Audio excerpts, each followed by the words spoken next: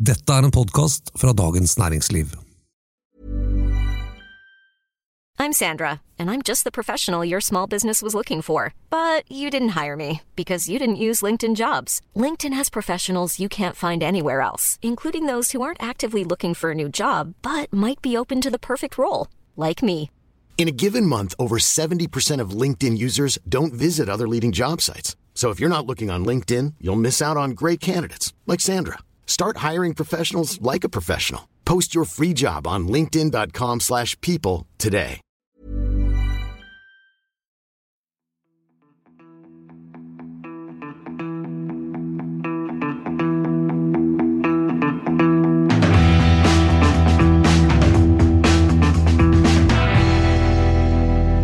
Hvordan skal jeg bli litt rikere? Det det evige ilandsproblem. Å putte penger på bankkontoen trygt, men der vokser pengene dine i sneglefart, selv nå som renta går opp. Nei, aksjemarkedet tingen, men hvordan kommer du i gang, og det ikke egentlig litt skummelt? Å starte med aksjer tema i denne episoden av Finansredaksjonen. Jeg heter Janne Johannesen og innholdssjef i Dagens Næringsliv. Og akkurat denne podcasten kuppet av kvinner, nemlig oss tre som har startet DN Kvinner, en Facebook-gruppe for deg som interessert i økonomi og likestilling. Jeg heter Anita Holmsnes og kommentator i DN. Og jeg heter Jorunn Aartun, og jeg jobber på DNs samfunnsavdeling. Jorunn, kan ikke du forklare lytterne våre? Hva greia med DN Kvinner? Hvorfor startet vi det? Jo, altså det jo ingen hemmelighet at menn dominerer både topposisjoner i næringslivet og DNs journalistikk. Vi har alt for mange gråhåra menn i spaltene våre, og vi har innsett at vi trenger flere kvinnelige kilder og tips til gode saker med kvinnelige aktører og gode rollemodeller. Og en av de satsingene våre det DN Kvinner, Facebook-gruppa som for kvinner som interessert i økonomi og likestilling. Men åpen for menn også da? Ja, noen få utvalgte menn har fått kommet med. Det veldig hyggelig. Og her så deler en haug kunnskapsrike damer tips, råd og erfaringer om alt fra lønnsforhandling, sparing, pensjon, aksjefond og så videre. Veldig mange fruktbare diskusjoner i denne gruppa. Og det jo ikke sånn at disse temaene ikke relevante eller interessante for menn. Nei, det jo ikke det, men kvinner lever lenger enn menn, altså gjennomsnitt selvfølgelig, og vi tjener mindre enn menn. Mye fordi vi velger eller har yrker som har lavere lønninger enn det menn har. Og det jo ikke heller sånn at kvinner ikke sparer, men mange sparer mindre og med mindre risiko enn menn. Altså 3 av 10 privatinvestorer på Oslo Børs kvinner, 1 av 3 kvinner sparer i aksjefond, mens 1 av 2 menn gjør det. Det jo en type sparing som kvinner har mest av, og det banksparing. Joho! Og det jo kjempegodt alternativ for å bygge en bufferkonto i tilfelle bilen paier eller noe sånt. Men det ikke en god sparemetode for pensjonssparing eller for langsiktig sparing som sådan. Da det aksjer som gjelder. Og det vi så da vi etablerte DN Kvinner, det jo ikke lenge siden, jo at det heldigvis ikke mangel på interesse for økonomi blant kvinner. Vi har jo allerede fått over 12.500 medlemmer, og derfor benyttet vi også anledningen til å arrangere et event nå nylig, som vi kalte Cash is Queen, der aksjesparing var et av temaene. Og der holdt Kristin Skau, som leder Aksje Norge, et forrykende foredrag som vi skal spille av i denne episoden. Ja, og for dere som ikke vet hva Aksje Norge så det en ikke-kommersiell stiftelse som nettopp har som mål å øke kunnskapen om aksjer og fond for folk flest, som det heter. Ja, Kristin Skau, hun har over 24 års erfaring fra finans, både som aksjemegler og investeringsrådgiver. Og hun brenner virkelig for å forklare aksjer og aksjerinvesteringer på en måte som folk flest forstår, både kvinner og menn. Ja, da får det være nok snikksnakk fra oss. Da kjører vi i gang Kristin Skaus foredrag fra arrangementet, som hadde titelen «Du trenger ikke være millionær for å handle aksjer».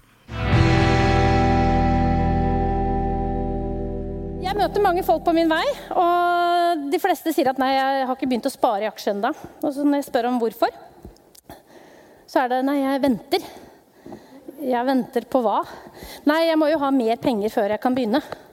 Og det derfor headingen i dag ble at du trenger ikke å være millionær for å handle aksjer. Du trenger faktisk bare en 100-lapp, for kan du kjøpe et hvilket som helst fond.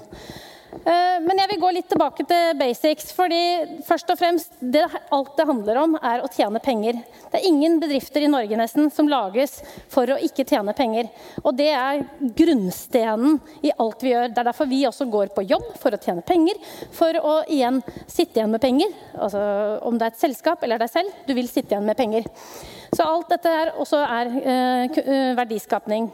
Når det kommer til hvorfor det kvinner ikke går i aksjemarkedet, så hører vi alltid at det kunnskap som mangel på, og det frykt for tap, og man redd for at man har bundet opp pengene sine. Vel, du trenger ikke doktorgrad for å spare i fond, du trenger heller ikke det for å kjøpe aksjer. Når det gjelder frykt for tap, jeg kan avsløre at børsen har de siste 10 årene, 15 årene, 20 årene, generelt i snitt gitt deg 10% i avkastning. Mens på konto det noen som vet hva de faktisk får. For det ikke sikkert du får noe, nemlig. Bindingstid, en aksje oppgjør på 2 dager, og et fond alt fra 1 til 3 dager. Og stort sett, det ingen av oss som har fakturaer liggende med mindre enn 2-3 dagers oppgjør, eller forfall. Så det sier seg selv, det ikke noe bindingstid vi snakker om. Veldig mange sier at de ikke kan noe om aksjer, og det mener jeg helt feil. For alle dere som her, dere et eget vandrende aksjemarked. Alt dere omgir dere med, alt dere har på dere, hva dere har i veska. Altså se på vesken deres da. Åpne det opp, alle har store vesker her. Det så mye greier, og alt dette har dere et forhold til. Bruk den kunnskapen. Dere kan innmari mye om forbruk, og bruk den kunnskapen. Dere ser hva andre bruker. Det en del av verdiskapningen og det som skjer på børsen. Dette ser jo gutta, så de får jo avkastning på det dere bruker. Det var liksom moralprekten. Vi vet at 98% vet hva en aksje at det et bevis på en eierandel i et aksjeselskap, og vi vet også at veldig mange vet hva et aksjefond Men du må, her kommer litt sånn banal greie, men det rett og slett slik at du må spre risikoen din. Og hvordan kan du best mulig illustrere det? Tenk hvis vi bare hadde hatt en sort kjole, eller denne blå kjolen i garderobeskapet. Gud, så kjedelig å gå på sommerfesten. Jeg kan jo bruke den i begravelse og i 50-årslag, men ikke så veldig mye annet. Egentlig vil jeg ikke gå i 50-årslag i den heller. Og det hele greia med aksjer og aksjefond, du må spre risikoen. Du må ha flere ting å spille på.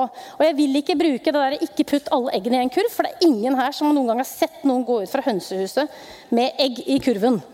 Så tenk på garderobeskapet, det lettere. Vi har veldig mye forskjell der, og det gjør at du overlever i hverdagen. Og tilbake til det med hva det du tjener på sparepengene dine. I dag så får du 0,5% på bankkontoen din. Noen av dere fortsatt under 34 av BSU-konto, og får da god avkastning på det også. Men hvis du hadde gått i aksjemarkedet, så skal du forvente mellom 4-7% i meravkastning på aksjesparingen din. Og det her gutta nailer det, for de har jo vært på børsen, og de har stort sett fått ganske høy avkastning. Her skriver jeg 9,6%, og det fra 1996 til i dag, i årlig avkastning. Her det mange som kunne ha gjort det. Det hele handler om, veldig mange snakker om risikoer, frykten for å tape. Det handler om å få riktig betalt for den risikoen du tar. Hopper du fallskjerm, så det sikkert masse eufori og glede hvis du kan det. Men for oss andre så det dårlig betalt for at vi blir skrekkslagne. Og sånn det litt i aksjemarkedet, og du må ta den risikoen som passer deg. Dette en sånn favorittfoil i finansbransjen, og den jo helt grusom å se på. På midten her så ser dere aksjer, og det ser jo ut som det veldig langt oppe og veldig høy risiko. Men vi har også andre ting som mer skummelt å investere hvis man redd for å tape penger eller binde opp. Og nå føler jeg meg veldig slem som har satt opp startups og folkefinansiering helt på enden her. Men det har jo noe også med at dette selskaper som i oppstartsfase, og som bruker litt lengre tid på å gi avkastning. Så det må man være klar over. Men det da fint å ha som krydder i en portefølje. Denne viser hvor mye børsen har gått de siste årene. Og som man ser i finanskrisen 2008, så falt børsen med mer enn 50%. Og veldig mange nordmenn fikk panikk og gikk ut, og var ikke med i 2009. Det typisk damer egentlig, for å være helt ærlig. Og det som synd at de som hadde is i magen og fulgte med hele veien, de har fått med seg en ganske positiv og ganske bra avkastning hele veien gjennom alle de årene, for at i snitt så har dette utjevnet seg. Hvis det skulle skje igjen, og du kommer en finanskrise, og du blir redd, så ikke selg alt. Kanskje du skal bare selge en fjerdedel. Og så hvis det fortsetter, så kanskje 1/3 til, men ikke selv alt, for du klarer aldri å time når du skal inn igjen. Den her sier egentlig at vi jobber jo mye alle sammen, men sparepengene dine kan faktisk gjøre mye av jobben din. Det skal mye til for å kunne klare å spare seg opp en stor formue, og faktisk med aksjemarkedet så kan du faktisk få bra drahjelp. Her prøver jeg å illustrere at når du sparer 10 000 kroner fast i året, så vokser de pengene i madrassen til rundt 150 000. 15 år, 10 000, 150 000. Hvis du hadde plassert det på konto, hadde det blitt 160 000 cirka. Men hvis du hadde puttet i aksjemarkedet, hadde dette doblet seg. Og nettopp derfor blir jo da litt rikere, altså de som tar seg råd til å spare i aksjemarkedet. Det jo for øvrig, det sånn typisk disclaimer her nede fra bransjen, at historisk avkastning jo da ingen garanti for fremtidig avkastning. Men det tror jeg ikke vi skal være så redd for. Det mange måter å være i aksjemarkedet på. Du kan starte med aksjefond. Du kan være i børsnoterte selskaper, som store, etablerte selskaper som har holdt på en stund. Du kan være i unoterte selskaper. Og så har du små og startups som veldig spennende. Det som viktig å tenke på her, denne likviditeten. Som dere ser fra midten her, det på venstre siden for dere, der det relativt god likviditet, og du kommer raskt ut, mens på de andre verdipapirene så kan det ta litt lengre tid å komme seg ut. One size fits all seemed like a good idea for clothes. Nice dress. It's a t-shirt. Until you tried it on. Same goes for your healthcare. That's why United Healthcare offers a variety of flexible, budget-friendly coverage for medical, vision, dental, and more. So whether you're between jobs, coming off a parent's plan, or even missed open enrollment, you can find the plan that fits you best. Find out more about United Healthcare coverage at uh1.com. That's uh1.com. Millions of people have lost weight with personalized plans from Noom. Like Evan, who can't stand salads and still lost 50 pounds. Salads generally for most people are the easy button, right? For me, that wasn't an option. I never really was a salad guy. That's just not who I am. But Noom worked for me. Get your personalized plan today at Noom.com. Real Noom user compensated to provide their story. In 4 weeks, the typical Noom user can expect to lose 1 to 2 pounds per week. Individual results may vary. Life is full of awesome what-ifs, and some not so much, like unexpected medical costs. That's why United Healthcare provides Health Protector Guard fixed indemnity insurance plans to supplement your primary plan and help manage out-of-pocket costs. Learn more at uh1.com. Det viktig å ta i betraktning når man går ut inn i aksjemarkedet. Veldig sånn kort i praksis. Børsen oppe fra 9 til 16:30 hver dag. Det da all moroa skjer. Fond så det oppgjør en gang om dagen. Og det som viktig, som også Sigrun nevner, at du må passe på å spre risikoen din. Her står det 6 til 8 aksjer. Personlig så tror jeg 14 forskjellige enkeltaksjer. Det hører med også med at jeg har ikke lov å handle, jeg har ikke lov å selge aksjene mine nå, for jeg sitter fysisk på Oslo Børs. Så jeg har vært med på et par av mine aksjer. De har falt med 80% det siste halvåret. Og det vel blant annet et flyselskap, og litt andre ting. Men siden alt det andre har liksom, ja, fisk har gått bra, olje har gått bra, så dette mitt eget lille fond med min moro. Og der det litt gøy. Det så liten andel av en stor, ja, det hørtes veldig ut som jeg har veldig mye, men altså av porteføljen min så så mye bare enkeltaksjer, og resten i fond.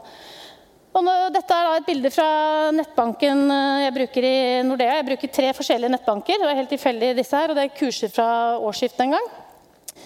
Men det som veldig enkelt når du går inn i nettbanken og du eier mange forskjellige aksjer, så ser du hvem du kan selge og hvem du kan kjøpe.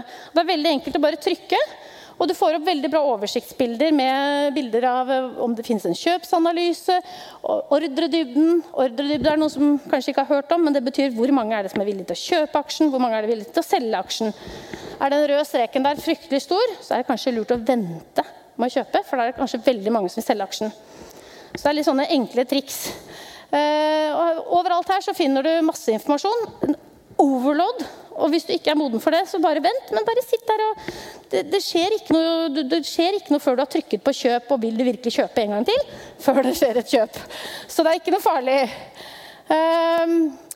Når det gjelder aksjeinvesteringer, så det jo ikke bare kursen som kan gå oppover, men det også slik at når selskapet en gang i året rapporterer sitt årsresultat, så kanskje de kommer med positive resultater, og da vil gjerne du som aksjonær få litt penger igjen. Det kalles utbytte, og de fleste selskaper har årlig utbytte, men en del selskaper har også kvartalsvise.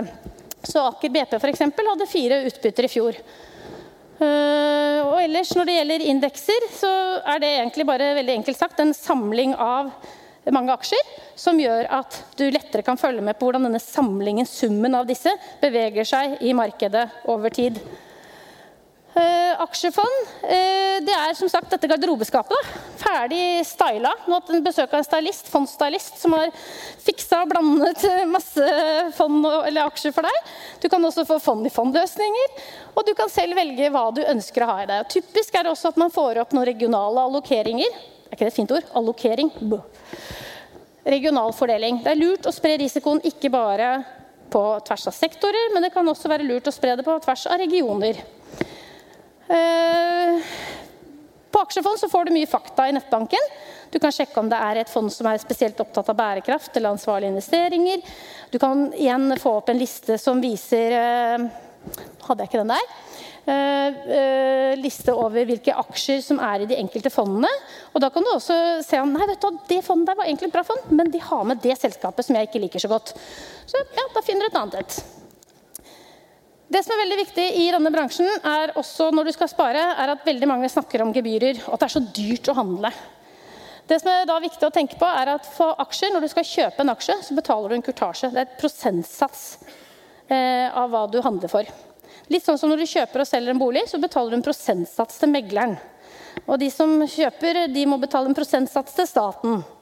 Så det litt sånn, her megleren både staten og megleren, holdt jeg på å si. Men du betaler en kurtasje for hver gang du kjøper og selger en aksje. Mens på fond så betaler du et årlig forvaltningsgebyr, og det årlige forvaltningsgebyret en prosentsats av hva du har på fondssaldoen din. Så det betyr at hvis du setter inn penger I dag, og det jo ikke et helt år igjen, så betaler, og det 2% du må betale for å ha det fondet, så betaler du ikke 2% for å ha det fondet, men du betaler 2% ganget med antall dager du på en måte har dette fondet. Så hvis jeg kjøper I dag og selger om en uke, så har jeg bare betalt for 7 dager av 365 dager. Det var sikkert litt kjedelig og teknisk, men uansett så begge deler veldig viktig, for det med på å spise avkastningen din. Og nettopp derfor det også viktig å tenke på at hvis du skal inn I aksjemarkedet og har lyst til å kjøpe enkeltaksjer, så det lurt å tenke seg nøye om, for handler du for mindre enn 50 000 kroner for eksempel, så blir du tatt på, ikke tatt da, men altså gebyret for å handle aksjer såpass høyt, denne kurtasjen, slik at det spiser altså forholdsmessig veldig mye av avkastningen din. Da det lurt å heller velge seg et fond. Aksjeuniverset, det var litt sånn som ble sagt her, det veldig mange aksjer du kan velge I, veldig mange fond du kan velge I, og hvordan velger du? Min sånn topp 3-liste egentlig, bruk banken du allerede bruker I dag.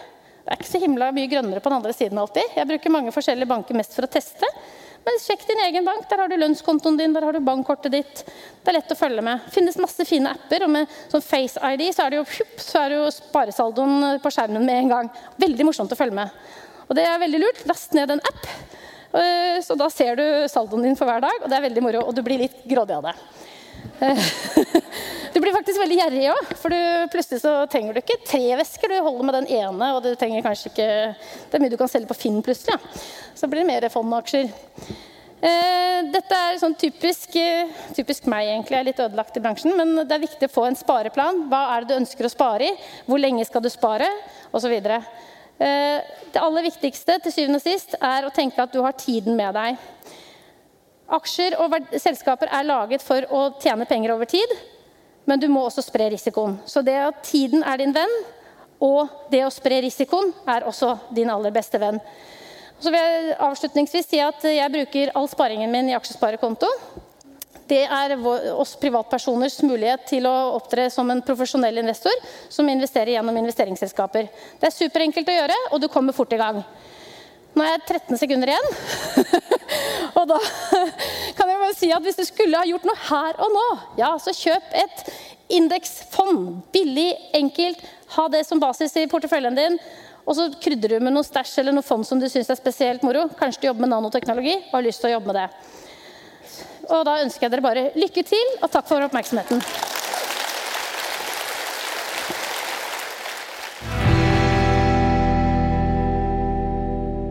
Ja, her var det jo mange gode råd. Nå har jo ikke vi journalister lov til å investere I enkeltaksjer, det skal sies. Men hva med dere, Anita og Jorunn? Investerer dere I aksjemarkedet? Du gjør vel sikkert det, Anita? Du jo vår sparekjerring.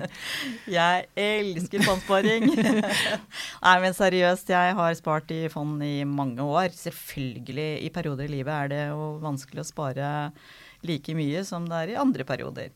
Men da velger jeg da disse globale indeksfondene, som selvfølgelig kjedelige, men som har lave honorarer, og som jeg bare sjekket akkurat nå. Ett av dem har gitt meg 55% avkastning, nå I løpet av, ikke veldig lang periode. Kjempefornøyd med det. Og så skal jeg ikke si hva jeg har noen andre fond, som kanskje ikke har levert like godt. Hva med deg, Jorunn? Du, jeg har hatt en sånn avtale med bred indeksfond via banken min, men holdt på kala med sånn oppussingsprosjekt den siste tiden, som har tatt alle grunkene mine. Så nå jeg bare offisielt gjeldslave, og sparingen står brakk. Men jeg har sånn mikrosparing også, og litt av sånn fuck you-pott på konto.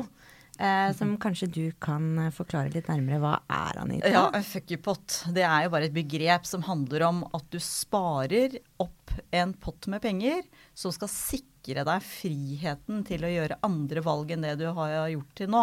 For eksempel hvis du vil flytte fra mann eller kone, eller hvis du mener at jobben ikke akkurat det mest spennende du har lyst til å drive med, men har lyst til å starte for deg selv for eksempel, eller ta en utdannelse. Så det å ha penger da litt I bakhånd, det gir deg jo en frihet til å gjøre andre valg. Ja, jeg skal innrømme at jeg ikke har den fuck you-potten for min egen del, men jeg veldig opptatt av å bygge opp en fremtidig fuck you-pott for barna mine, og da følger jeg jo Anitas råd, selvfølgelig, og investerer I brede indeksfond. Men så har jeg liksom våget meg frem på noen ganger og tenkt liksom, skal jeg investere I litt mer spenstige fond? Og da har det hendt at jeg har gått på en smell, investert for eksempel I et sånn bioteknologifond, og så glemte jeg å se på honorarene, og de var jo ganske høye, og avkastningen ble ikke god. Det jo nettopp det som med, vi maser om disse honorarene, men det faktisk en veldig stor forskjell. Indeksfond har nå ned til 0,2% honorar av sparingen, mens et aktivt fond, da, som biotek og for eksempel andre aktive fond, de kan jo helt opp I 2% honorarer, og da skal du ha skikkelig avkastning før du liksom har bikket det du betaler I kostnader. Så for å minimere risikoen, så indeksfond ordentlig, og det finner du I nettbanken. Ja, det trygt, bra sted å begynne, og da får du på en måte avkastning på lik linje med børsen. Men da gjenstår det vel egentlig bare å ønske alle lykke til med aksjeinvesteringene, og hvis dere har lyst til å stille flere spørsmål eller følge den videre diskusjonen om økonomi og likestilling, så må dere bli medlem av Facebook-gruppa DN Kvinner, også dere menn som interessert I dette.